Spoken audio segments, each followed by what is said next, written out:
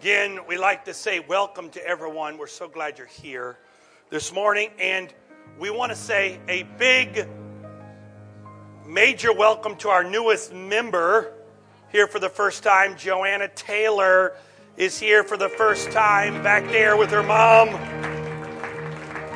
Yes. She reacts to my preaching a lot like you. She's already asleep. So, amen. Praise God. We're excited for Josh and Taryn on their first child. We're so thankful for the health of her this morning. Amen. If you have a Bible or you have a phone or you have neither and you would like to follow along, Revelation chapter 3, and I apologize, whoever's back there on the screen, I'm going to read out of the New Living Testament. So I don't think we have that, so you can put the King James up there if you'd like, or we can just keep it blank. I think for clarity's sake, I'd like to read it out of the New Living Testament. Revelation chapter 3, verse number 1. Write this letter to the angel of the church of Sardis. This is the message from the one who is sevenfold Spirit of God and the seven stars. I know all things you do, and that you have a reputation for being alive, but you are dead. You have a reputation for being alive, but you are dead. Now wake up. Strengthen what little remains, for even what is left is at the point of death. Your deeds are far from right in the sight of God. Go back to what you heard and believed at first. Hold to it firmly and turn to me again. Unless you do, I will come upon you suddenly, as unexpected as a thief. I want to focus on that middle part that we read. I know all things you do, and that you have a reputation for being alive, but you are dead. Now wake up, strengthen what little remains, for even what is left is at the point of death. I want to preach to you for a few moments on a dead life. A dead life. God bless you. Thank you for standing. You may be seated in Jesus' name. If you've never heard of the city as described here in the 3rd chapter of Revelation, it was the city of Sardis. Sardis was the capital of the ancient kingdom of Lydia. It was by far an extremely wealthy city of its day, and it had great rulers and great philosophers, great poets, and great wealth. And by the time this had reached them, in fact, Sardis was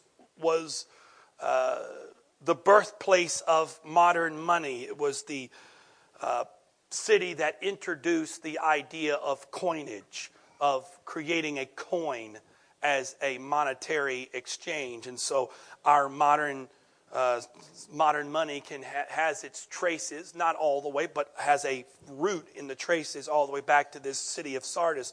So it was a very wealthy city. But by the time we see this message being written in the book of Revelation by the Apostle John through the unction of the Spirit of God as he wrote to Sardis, by that time Sardis had experienced many ups and downs. Their great wealth and their great city had been attacked and had been pillaged and had been torn down and rebuilt on several occasions. And so they were in this cycle again where they had experienced a time of great wealth, of great prosperity, but that great wealth and that great prosperity had led to a sort of complacency that had rested in the city.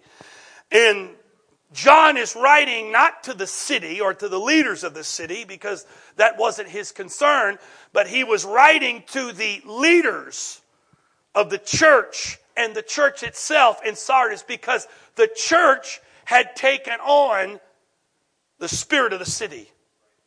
This is not the message for today, but it's never been the intention of God for the church to take on the traits of the world. It's always that the church influences the world, not that the world influences the church.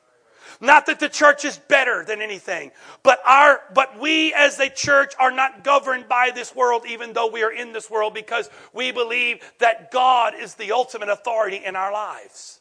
And so, as we have seen over the last number of years, that the world has begun to have a greater influence on the church. And really it should be the other way around. And so we find that in this city, and I'm a little slow right now because I need you to understand where we're coming from and why John wrote what he wrote. And we find that the church in Sardis was taking on sort of the same kind of ideas of the city, and they'd become very apathetic. And even though that at one point had to be a church that was very much alive, a church that was very much had life to it, and the Spirit of God was moving into it, because he said you have a reputation for being alive, meaning that word had gotten around that if you really want to go to a good church, go to Sardis. They have a great church. That's a great church. Boy, they know how to worship God, and they know how to touch God, and they know how to pray, and they have a great preacher there who knows how to preach with great unction. And so go to Sardis. But Paul was telling them, listen, you still do what you used to do, but you've lost the reason why you do it. So even though you have a reputation for being alive, you're actually dead. Your church may be called an apostolic church or whatever you want to call it, but you're really a church of apathy. You've lost the meaning of why you're there, and so you have a reputation for being alive, but really you're a church that's dying. He said, you need to wake up. There's only a little bit left, and you need to strengthen what's left, because what's left is even beginning to die. And so we find this, and I want to take that sort of context and look at the idea of a dead life. The word dead life really, in some ways, seems like an oxymoron. Dead life, dead life. The word oxymoron comes from two Greek words. Oxy meaning sharp, moron meaning dull. It's a contrast. We all say these oxymorons throughout our life. We've got oxymorons that we use in our vocabulary. I mean, think about this. Here's one from the world of politics. Government organization. From the world of entertainment, taped live. I'll wait for a second. Some of you got to get that way. How about this? The world of fashion, tight slacks. How about this from the IRS? Tax return. Or how about this from the world of wrestling? A head butt. Or jumbo shrimp. Or maybe you drink from a plastic glass. Or I love this one because I say this a lot.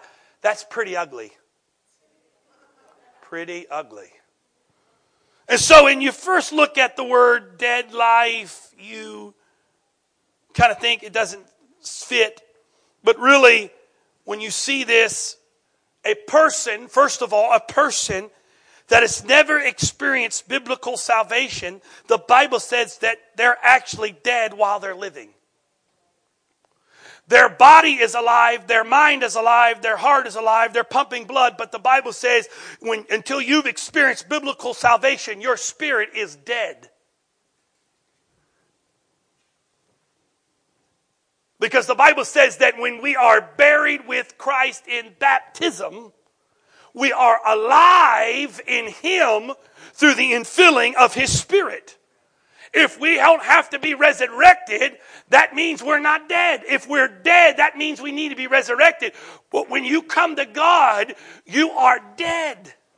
You're living. You've got thoughts, you've got visions, you've got a heart, you've got all that. You've got what we consider in this world to be life, but spiritually you are dead. Because the Bible says, without the Spirit of God, your spirit is dead.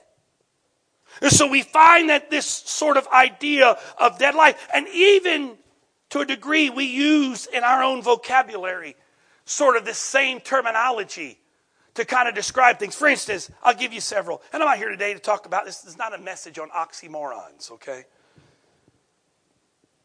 But we use the terms in our life. Dead water to mean something that is stagnant. A dead town meaning one that's void of activity.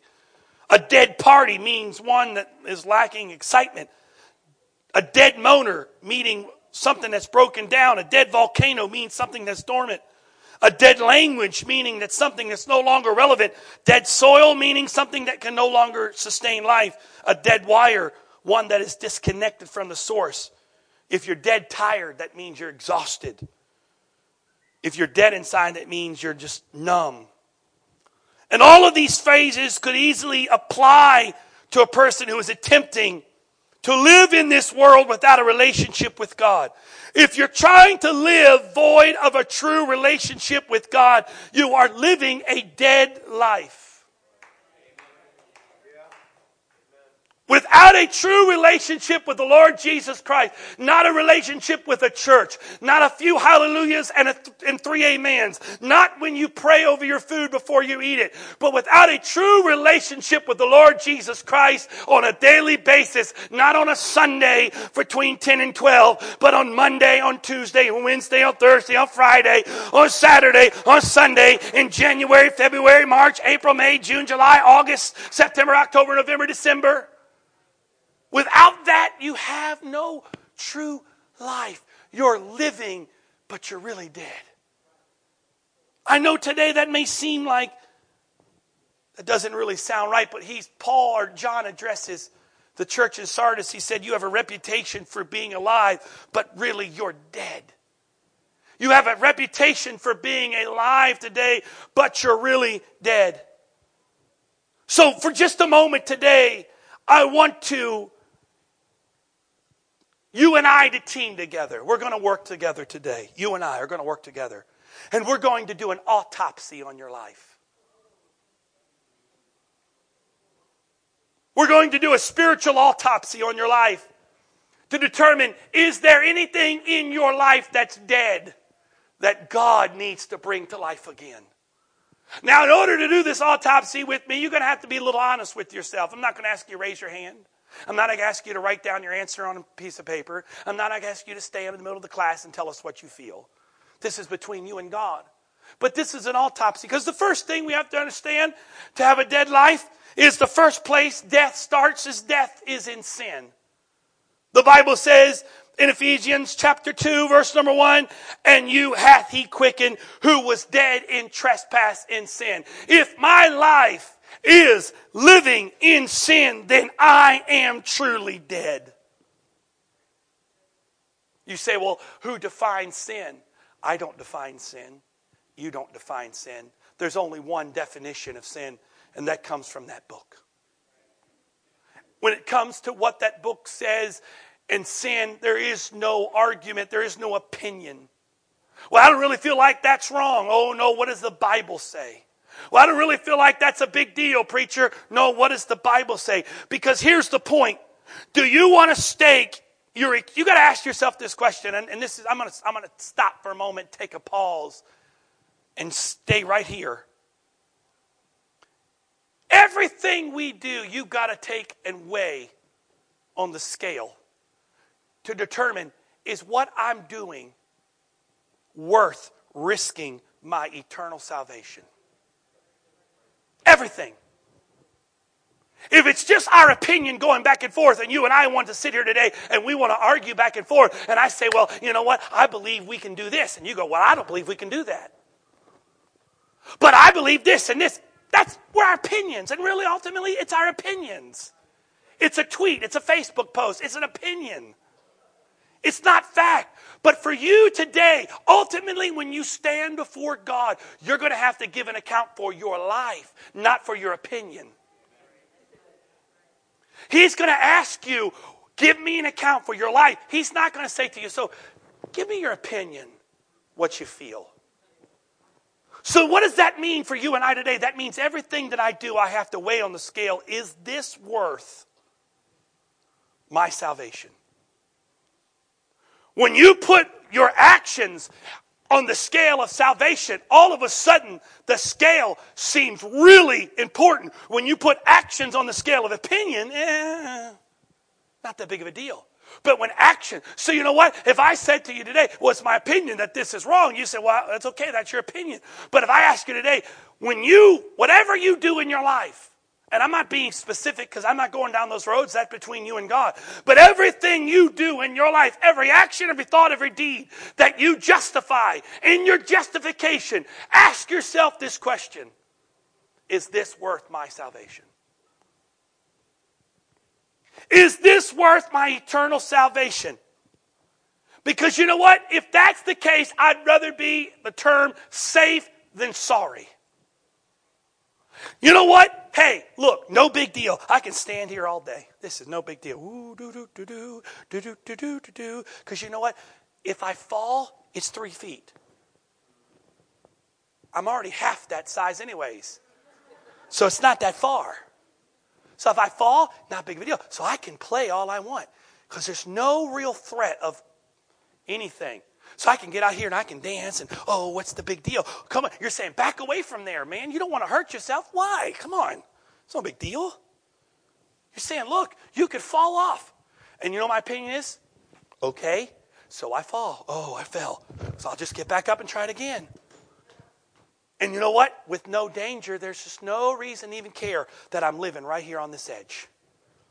But in December, we took our daughters to New York and had the opportunity to go up inside of One World Trade Center, the new one, all the way to the top. Complete glass at the top. And you know what? You remove that glass, all of a sudden that don't seem too good right there. I remember when I was 19 or so, 18, 19, we went on a trip to Norway. There's this thing in Norway called Pulpit Rock. You got to look it up. It's this. We don't have anything like this in America. When I say it's jaw-dropping, I mean it is like jaw-dropping. It's called Pulpit Rock for a reason, because literally it looks like this. Hold this because I don't want to damage either one of them. It's this giant cliff face. When I say giant cliff face, I'm not talking about 100 feet, a couple hundred feet. I'm talking about several thousand feet high. And there's this rock that sticks out like this, cut on both sides, and it's flat on top. It's not angled down, but it's flat. And literally, when I say hang from here to there, is like over 2,000 feet. And what makes it even worse, it hangs out and there's a giant crack like 3 feet long right here where it's hanging off. And so, I'm not terribly scared of heights, but I'm not exactly the bravest fellow in the world. But I wanted to see what it was like to look over the edge. Now, my brother and my father my father was with me. He didn't want to go anywhere near that nonsense. He's like, that's the cliff face. He's already back here. He said, this is good. I'm good right here. So I decided I want to look over this edge. I want to see what it's like. And I had a camera. I want to take this picture. Not that you could really tell the scale from my picture. So this is not a joke. I started from like way back here. I got down on my knees. There's like hundreds of people around. I didn't even care. And I got here and I started crawling. And by the time I got to there, I'm not joking, I was about this far away. I laid flat on my belly and started doing the army crawl. And I got to about right here on the edge, and I was army crawling, and I got about right here, and I got enough to just, oh, dear Jesus. And I backed up, and that was good enough for me, and I climbed up. Why? Because I understood the danger of that edge. This edge, I'm not worried about this edge. There's not probably a person in this room that would stand there and go, oh, it's so high. But that edge had major consequences to it. So when we talk about sin, we're not talking about this edge. We're talking about an edge that has major consequences to it. So when you do stuff in your life, you got to determine, am I going to base my existence off trying to figure out how I can balance on the edge between what God wants me to do and what I want to do, and let's see if God will help me keep my balance? Or am I going to live my life? Well, that's kind of a boring life, preacher. Why do you want to live that? Because you know what? I understand the threat of the edge. So everything I'm going to do, I'm going to base it off how close am I willing to risk myself to the edge. Because you know what? There are plenty of people that have been in churches that thought they could figure out the balance. You don't know what you're talking about, preacher. I can figure this out.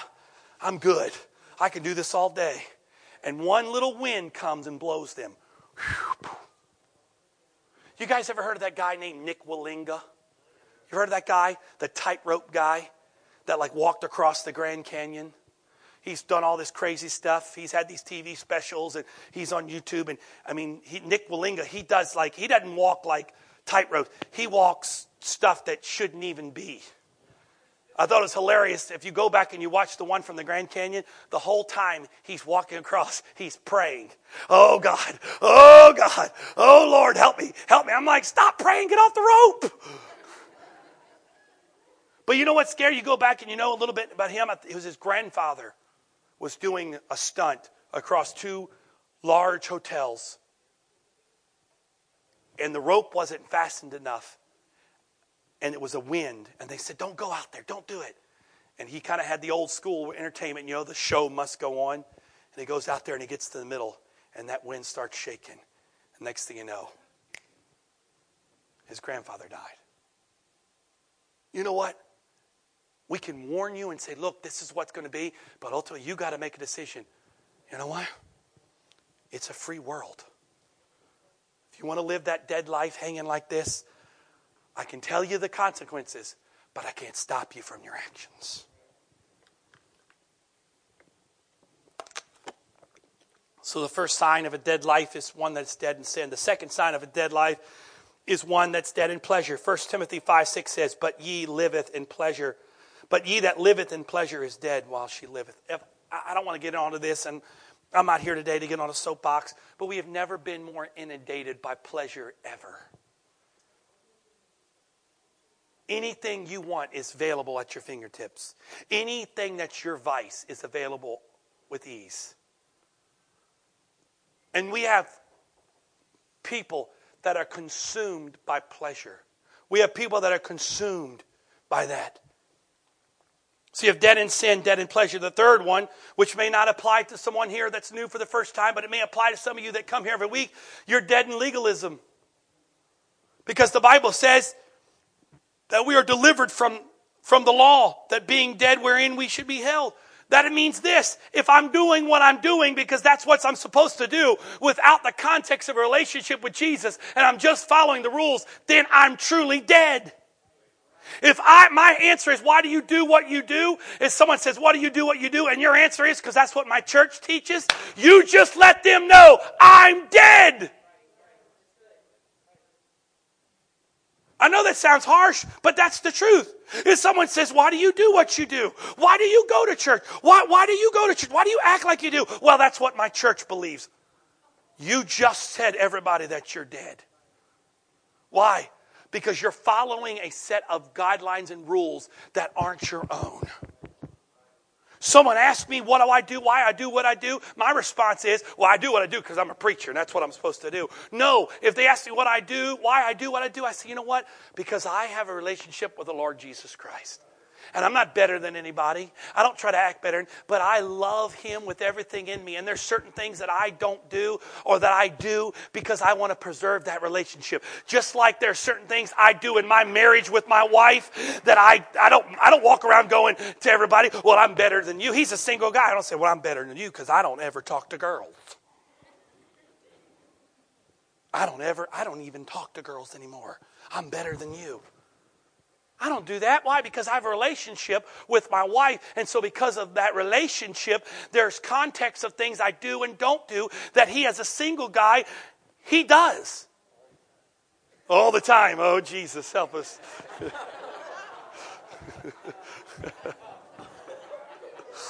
Oh, let's pause for this station break.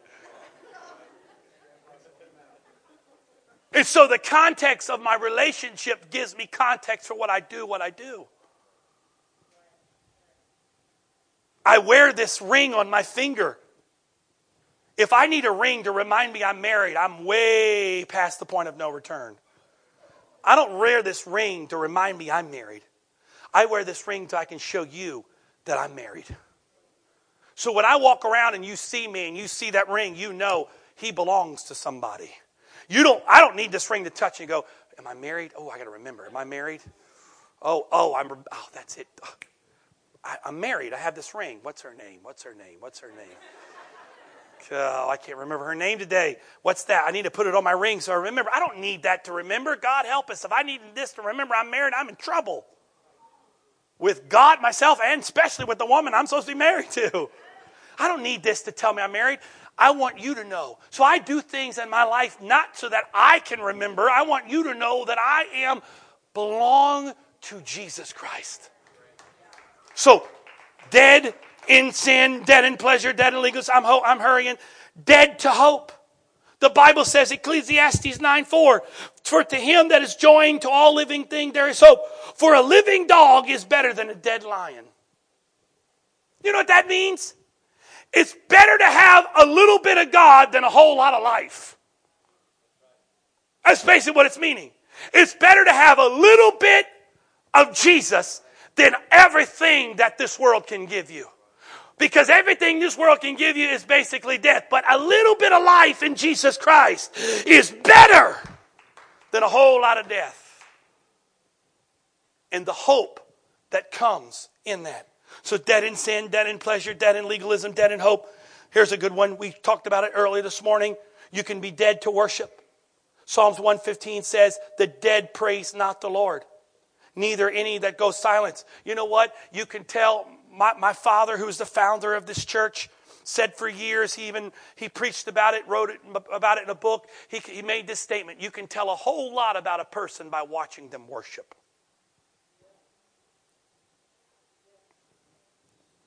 Not that you can't fake it. We all can fake it. But you can watch someone consistently come to church, and you can watch them worship, and you can begin to tell a lot about somebody watching them worship. You say, well, I'm not that type of person. It's not it. No. The Bible doesn't exclude personalities. It just says, if you're alive, you're going to praise him. If you're dead, there is no praise. So based off your reaction to him is going to determine the life that's in you. Hallelujah. That's another message for another day we could preach on. And finally this. I love this one. This is my favorite one. So we have dead in sin, dead in pleasure, dead in legalism, dead to hope, dead to worship, and finally dead to action. James says this: dear brothers and sisters, what's the use of saying you have faith if you don't prove it by your actions? That kind of faith can't save anyone. Suppose you see a brother or sister who needs food or clothing. You say, well, goodbye and God bless you. Stay warm and eat well. But then you don't give that person any food or clothing. What good does that do? So you see, it isn't enough to just have faith. Faith doesn't show itself by good deeds. It's not faith at all. It is dead and useless. There's so many today that talk the talk but cannot walk the walk. And God, really, he cares not just about what you say. He cares about what you do. You've heard me do this before, but apologize for using it again. Right, here you come. Ron, you come help me. I'm wearing poor Dylan out here. He's going to stop sitting on the front row if I keep doing this. You've heard me do this before, but it's the best illustration I can come up with. This is what this means. Dead. Faith without works is dead. Or we say, actions speak louder than words. I'm going to give you a perfect illustration. Here's a good man right here. I like him a lot. And if I come up to him and say, hey, Ronnie, you know what? I love you. And I go,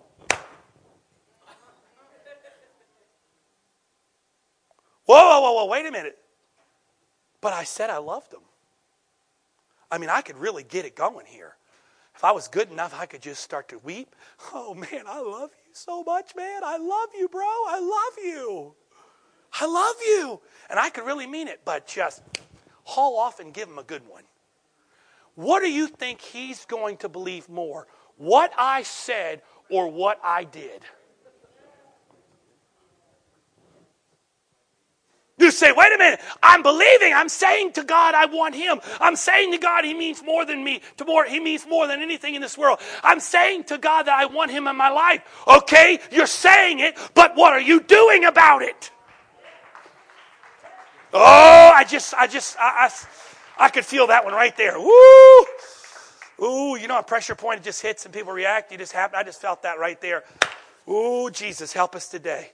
There's a lot of you that are coming and you're saying the right things. Oh, I love God, preacher. I want to give myself to God. I want him to be the number one in my life. Oh, I love him. But your actions don't say that. Your actions don't prove that. And you can come to an altar. You can stand in your seat and say, oh, God, I love you. Oh, Lord, you mean so much to me. Oh, yes, yes. Here, I'll use you cute this time. Come here. You're going to play God. Okay? Such a good God. You're a good-looking God. You know, it's sort of like this. Here's God, right? And I come to church, and I'm here today. I'm here, right? And I want to come down, and I'm just, me and God are best buddies today. Oh, God. Oh, I just love you so much. I love being with you. I want you in my life all the time. Don't ever leave me. Okay, God. He said it's time to go. Preacher said, okay, God, I'll see you. Hold on. No, God, you stay right there. I'm good. All right. See you next week. Oh, it's Sunday morning. God's here. Woo! Yes. Hey, God, how you doing, man? Good to see you. Oh, man, I love you so much. Boy, you mean so much to me. I want to worship you. And I missed you so much this week, God. Boy, I love you. Oh, I cannot breathe or live without you. I want to just be with you all the time. Oh, sorry, I got to go. See you next week. Sorry. Got to go.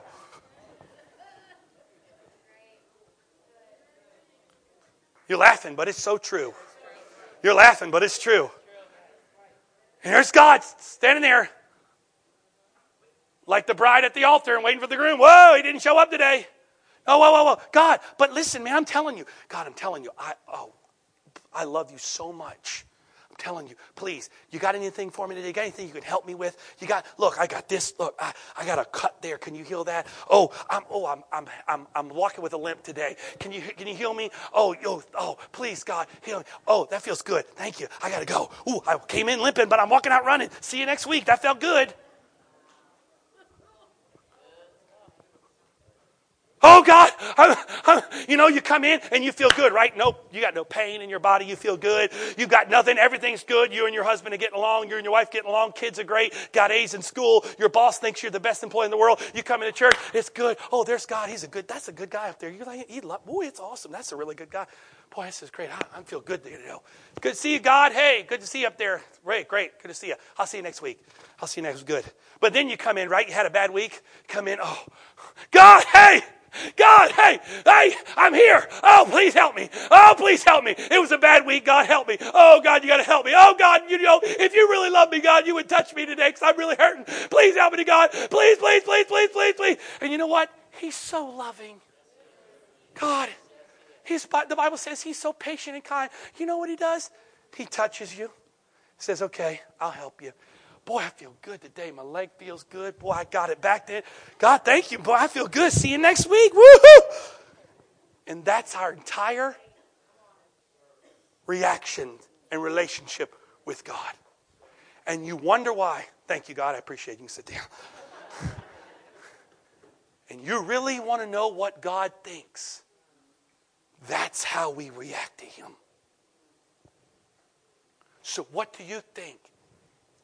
When it all comes down to it, he's going to believe more what you say or what you do.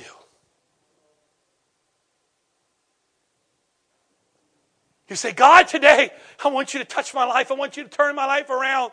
God, I want you in my life. And you can mean every bit of it. But if there's nothing, an action in your life to back that up, the Bible says that's death. There's no faith in there. That's death. Because true faith comes when you have action and you mix it with faith. When I say I need him, and I come here and I tell him, God, I need you. And when it's time to go, I say, God, you're not staying here. You better go with me because we're going together. You're not leaving me, God. I can't make it without you. Whoa. I can't even stand it. I got to get so close to you that you're never far away from me. Whoa, God, you're getting a little too far away from me. I got to get close to you. That's what it's really all about. It's not just what I'm saying today, folks, that matters. It's really about what are you going to do about it with the action. We can talk about it today. We can say it. We can come up with the perfect words. You can find the perfect card to tell you. You can go today and you can go to the store and you can find a gift. You can find these beautiful cards that tell your significant other, oh, roses are red and violets are blue. I couldn't make it without you. All this wonderful stuff. And you can script it and they can all that. And you can hand the card to them. But if that person opening that card reads it and your actions don't match up with that, you win nothing in the brownie point category. If you're a husband today and you give your wife roses because it's Valentine's Day, but the other 364 days of the year you don't even realize she exists, those roses are just going to be roses. They don't represent anything because there's no action there. So there's death in that. So finally, I close with this. So if we understand and we realize there's something in our life that's dead and we need life, then what do we need to do? The first of all, the Bible says we've got to wake up. He said to the church in Sardis, first thing you got to do, wake up. You got to acknowledge that you were asleep. You got to wake up and find out, realize I was dead. I need something in my life to be alive. And then he said the first thing is you got to wake up. The second thing you got to do is you've got to strengthen what's remaining. Meaning, there's some of you that you look alive, but there's really death at work in you. And that little bit of life that's in there is shrinking smaller and smaller by day. And he said, what's left? Strengthen what remains. If there's a drop of faith in you today, if there's a drop of hope left in you, strengthen that today. Don't leave out of here today without your faith and your hope and your love for Him being strengthened. The final thing that has to happen is that true repentance. And what is repentance? Biblical repentance. Well, there's several things that you can say about repentance, and they are true. Repentance is to acknowledge that I need to change. Yes, that is repentance. The second part of repentance is, literally the word repentance talks about to turn direction, meaning literally to pivot 180 degrees. Meaning, that's my life, I'm living it this way, but I'm acknowledging this way is an error, so I'm repenting.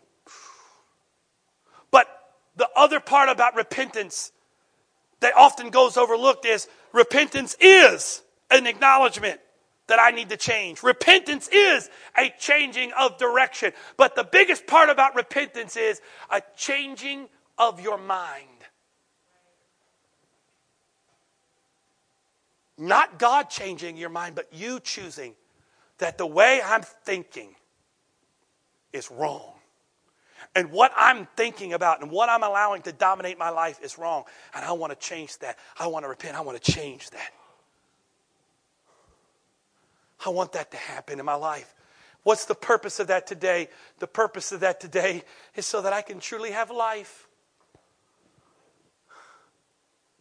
It's so that I can have life. God help us today. Can I be honest with you? If church is supposed to be dead, I don't want to go to church.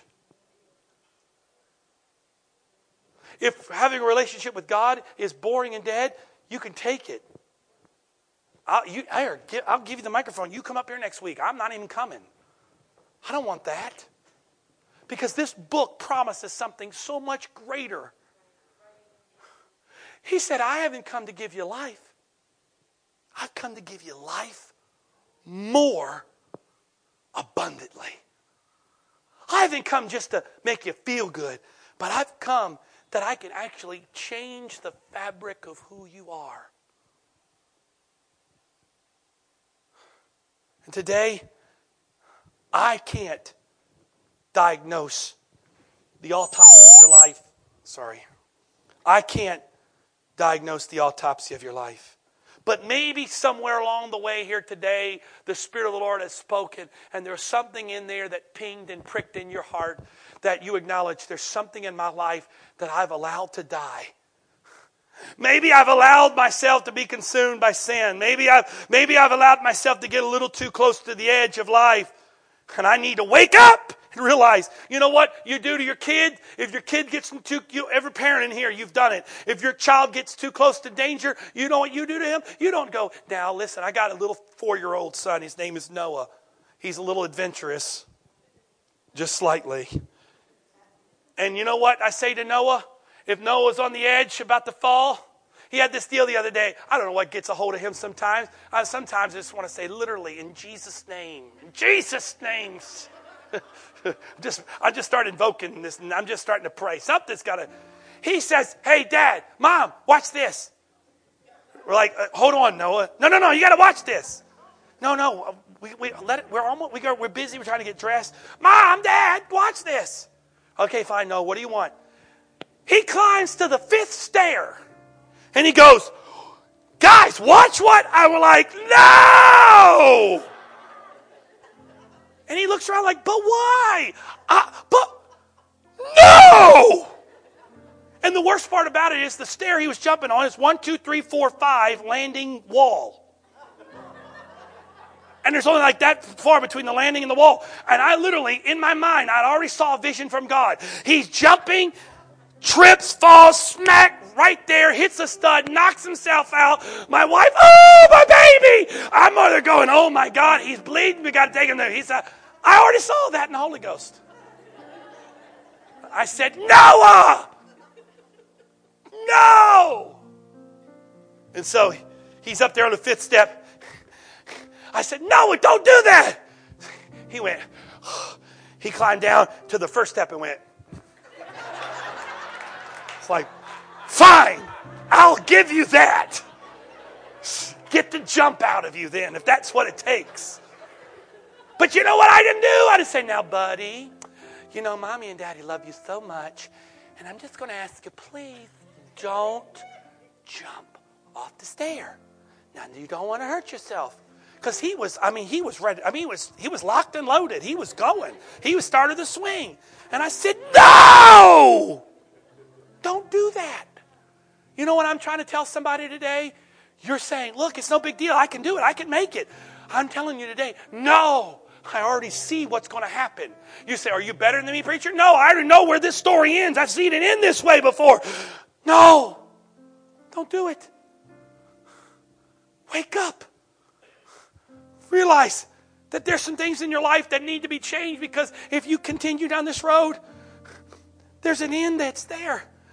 And maybe today you don't even know what to do. Maybe you acknowledge today that there's stuff in there, and maybe you don't even know how to phrase it. But maybe you can just say today, Jesus, I need your help. God, I acknowledge there's some things in me today that are wrong or that need some changing. Or God, I acknowledge there's some things in me that I've allowed to die. And God, I don't even know how to ask you to do this, but I'm asking you to help me today. I don't want to leave you here when I go. I don't want to leave you here at the altar. I just want to tell you today I need you and I love you and I can't make it without you and then leave without you. But God, I'm going to get wrapped up in you today. I'm going to get so wrapped up in you today that if you go left, I'm going with you. If you go forward, I'm going forward. I'm wrapped up in you. I don't want to just have a touch of you where I lose you, but I want to just get wrapped up in you. I want to hold you. I want to get tight with you. That way you and me, we're together. That's what I'm asking you today. Don't have an experience with God where you just touch him. Oh, that felt good. I touched him. That's great. But you know what? If I just touch him from here, if he goes somewhere, guess what? Walk away. Oh, God, wait. But you know what? I want to get locked up in him. Me and him. This is called relationship. Everywhere he goes, guess what? I don't even have to be praying. I can just feel him move and I just go with him. Where he leads me, I will follow. Where he leads me, I will follow. Where he leads me, I will follow. I'll go with him all the way. I'm just asking somebody today, would you just get wrapped up in Jesus? Would you just let him get a hold of your life and just get wrapped up in him? That you and him become intertwined. And that his life becomes your life. And that death that's in you, that stuff that's working in you, that's causing you, would do it. Would you just take a moment right where you are, just bow your heads and close your eyes.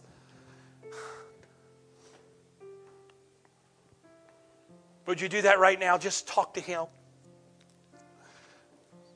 Maybe you don't know what to say, but maybe you could simply say this: Jesus, I need you. I need you today. I need you today. I need you today. I need you today. I need you today. Oh, I don't want to leave here today and leave you standing there without me. I don't want to leave here today and get home and realize, oh, wait a minute, where's Jesus? I left him there. But God, I want to get wrapped up in you. I want to get wrapped up in you. I want to get wrapped up in you. I want to get wrapped up in you. I want to get wrapped up in you. I want to get wrapped up in you. I want to get wrapped up in you today. I want to get locked up in you and intertwined in you. I want you a part of my life. I want that breath of your life, of your spirit to breathe on me today and bring life where there is death so that I can feel life and hope. And then I can leave here knowing that you're with me. I read this week and I thought such a powerful vision. We often think of ourselves as God, I want to wrap myself with you. I want to wrap myself with you. But really, that's not the way it should be. Because if I wrap myself with him, guess what? He's on the outside. Guess who's the sinner? Me. I want to wrap myself with God. But God's the outside. I'm the sinner. You know what God wants to do? God wants to wrap himself with you. He wants you to wrap him. Why? Because he wants to be the sinner. And he wants you to be the outside. God literally wants to take you today and just wrap himself with you. He wants to put you on. I know that sounds weird and crazy in a way, God wrapping himself with you. But why is that important? Because God wants to be in the middle. God wants to be in the middle. I don't want to be in the middle. I don't want to be the sinner. I'm just a flawed man with no hope. I want the one who is the Savior, the King, the Lord, the giver of life. I want him to be in the middle. I want him to just say, okay, Joel, come over here. I just want to put you on today. I want to get him in the middle. Him in the middle. I hesitate to do this because I always feel like it puts a little bit of a struggle, but I feel like to do it today. And this is just, it's not what we normally do, but I feel to do it today. We just talked about it. We read it in James that faith without works is dead. Or we say in our vocabulary, actions speak louder than words. And you could sit where you are today and you could pray and God could touch you where you are. But today, we're going to put our action to where our faith says. And we're saying today, God, I need you in my life. I need you more than ever. And you could sit there and say that and mean it. But I wonder if today you're willing to put action with those words and say, God, I just don't want to tell you I need you, but I want to show you I need you. Would you stand with me today? If that's your prayer today, if that's your desire, say, God, I acknowledge that you touched me today. I acknowledge that you talked to me. And I want you in my life. I want you to change some things. I'm asking you as your action, would you get out of your seat? You come down here. You say, well, am I joining a church? No. There's no church joining going on today. This is you and Jesus. This is your action matching up with your faith. You're telling me today, God, I want you. Now show me some action. Just show God, not me. I don't need you to prove anything, but how about action? How about to God, say, God, here's what I am. I'm asking you to come and pray and join a church, but I want you to show God, I want you. Would you just lift your hands down here? Come on. Just talk to him. You don't need to know you don't have to have special words to pray, but can you just talk to him and say, God, I need you. I don't want to leave you here today. I don't want to leave here today. When I leave here today, I don't want you to be here, but I want to take you with me. Oh, come on, that's it. Come on, that's it. Come on, get wrapped up in him today. Get wrapped up in him today. Get wrapped up in him. It doesn't have to be a big emotional thing. You don't have to weep and cry and fall down. It's just got to be something inside of you that says, God, I need you today. I need you today. I need you today. That's it. All over this place. Even if you're not down front and you're still standing, would you just close your eyes and talk to him right now? Can you talk to God and say, God, I need you today. I need you today. I need you in my life today. Oh, we need you, Jesus. Oh, Holy Ghost. Holy Ghost. I pray today, God, every heart and every life in this place. I lose life. I lose life. I lose life. I lose life. Let there be life. In Jesus' name. In Jesus' name. Let there be life. Let there be life. Let there be life. Let there be life. God, we don't want to leave here without you. But where you go, God, that's where we want to go. We want to get wrapped up in you. We want to get tied up in you. Oh, Jesus, help us today. Help us today. Come on, that's it. Just for a moment, you and Jesus. Oh, hallelujah, hallelujah. it all down. Oh, yes. To hear you say that I'm your friend. Oh, let this be your prayer today. You are my desire. Oh, nothing, say, nothing else will do. Oh, nothing else can take. Oh, to feel the warmth of your embrace. Oh, the warmth of your embrace. Oh,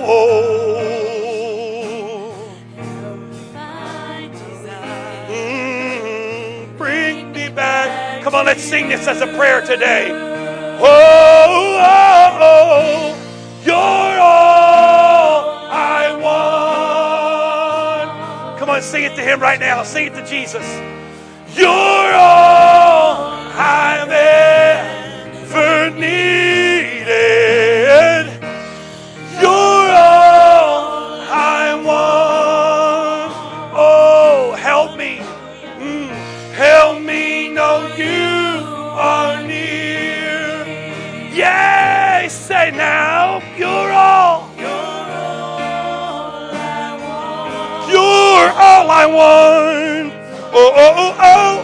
You're all I've ever needed. You're all I want. Help me know, say, help me know you are near. Come on, let's sing it to him one more time. Oh, oh, oh, oh, oh. You're all. You're all I want, Jesus. Oh, you're all I've ever needed. You're all. Help me know, help me know, help me know. Help me know You are near. Can we just lift our hands one more time and just love him and thank him right now?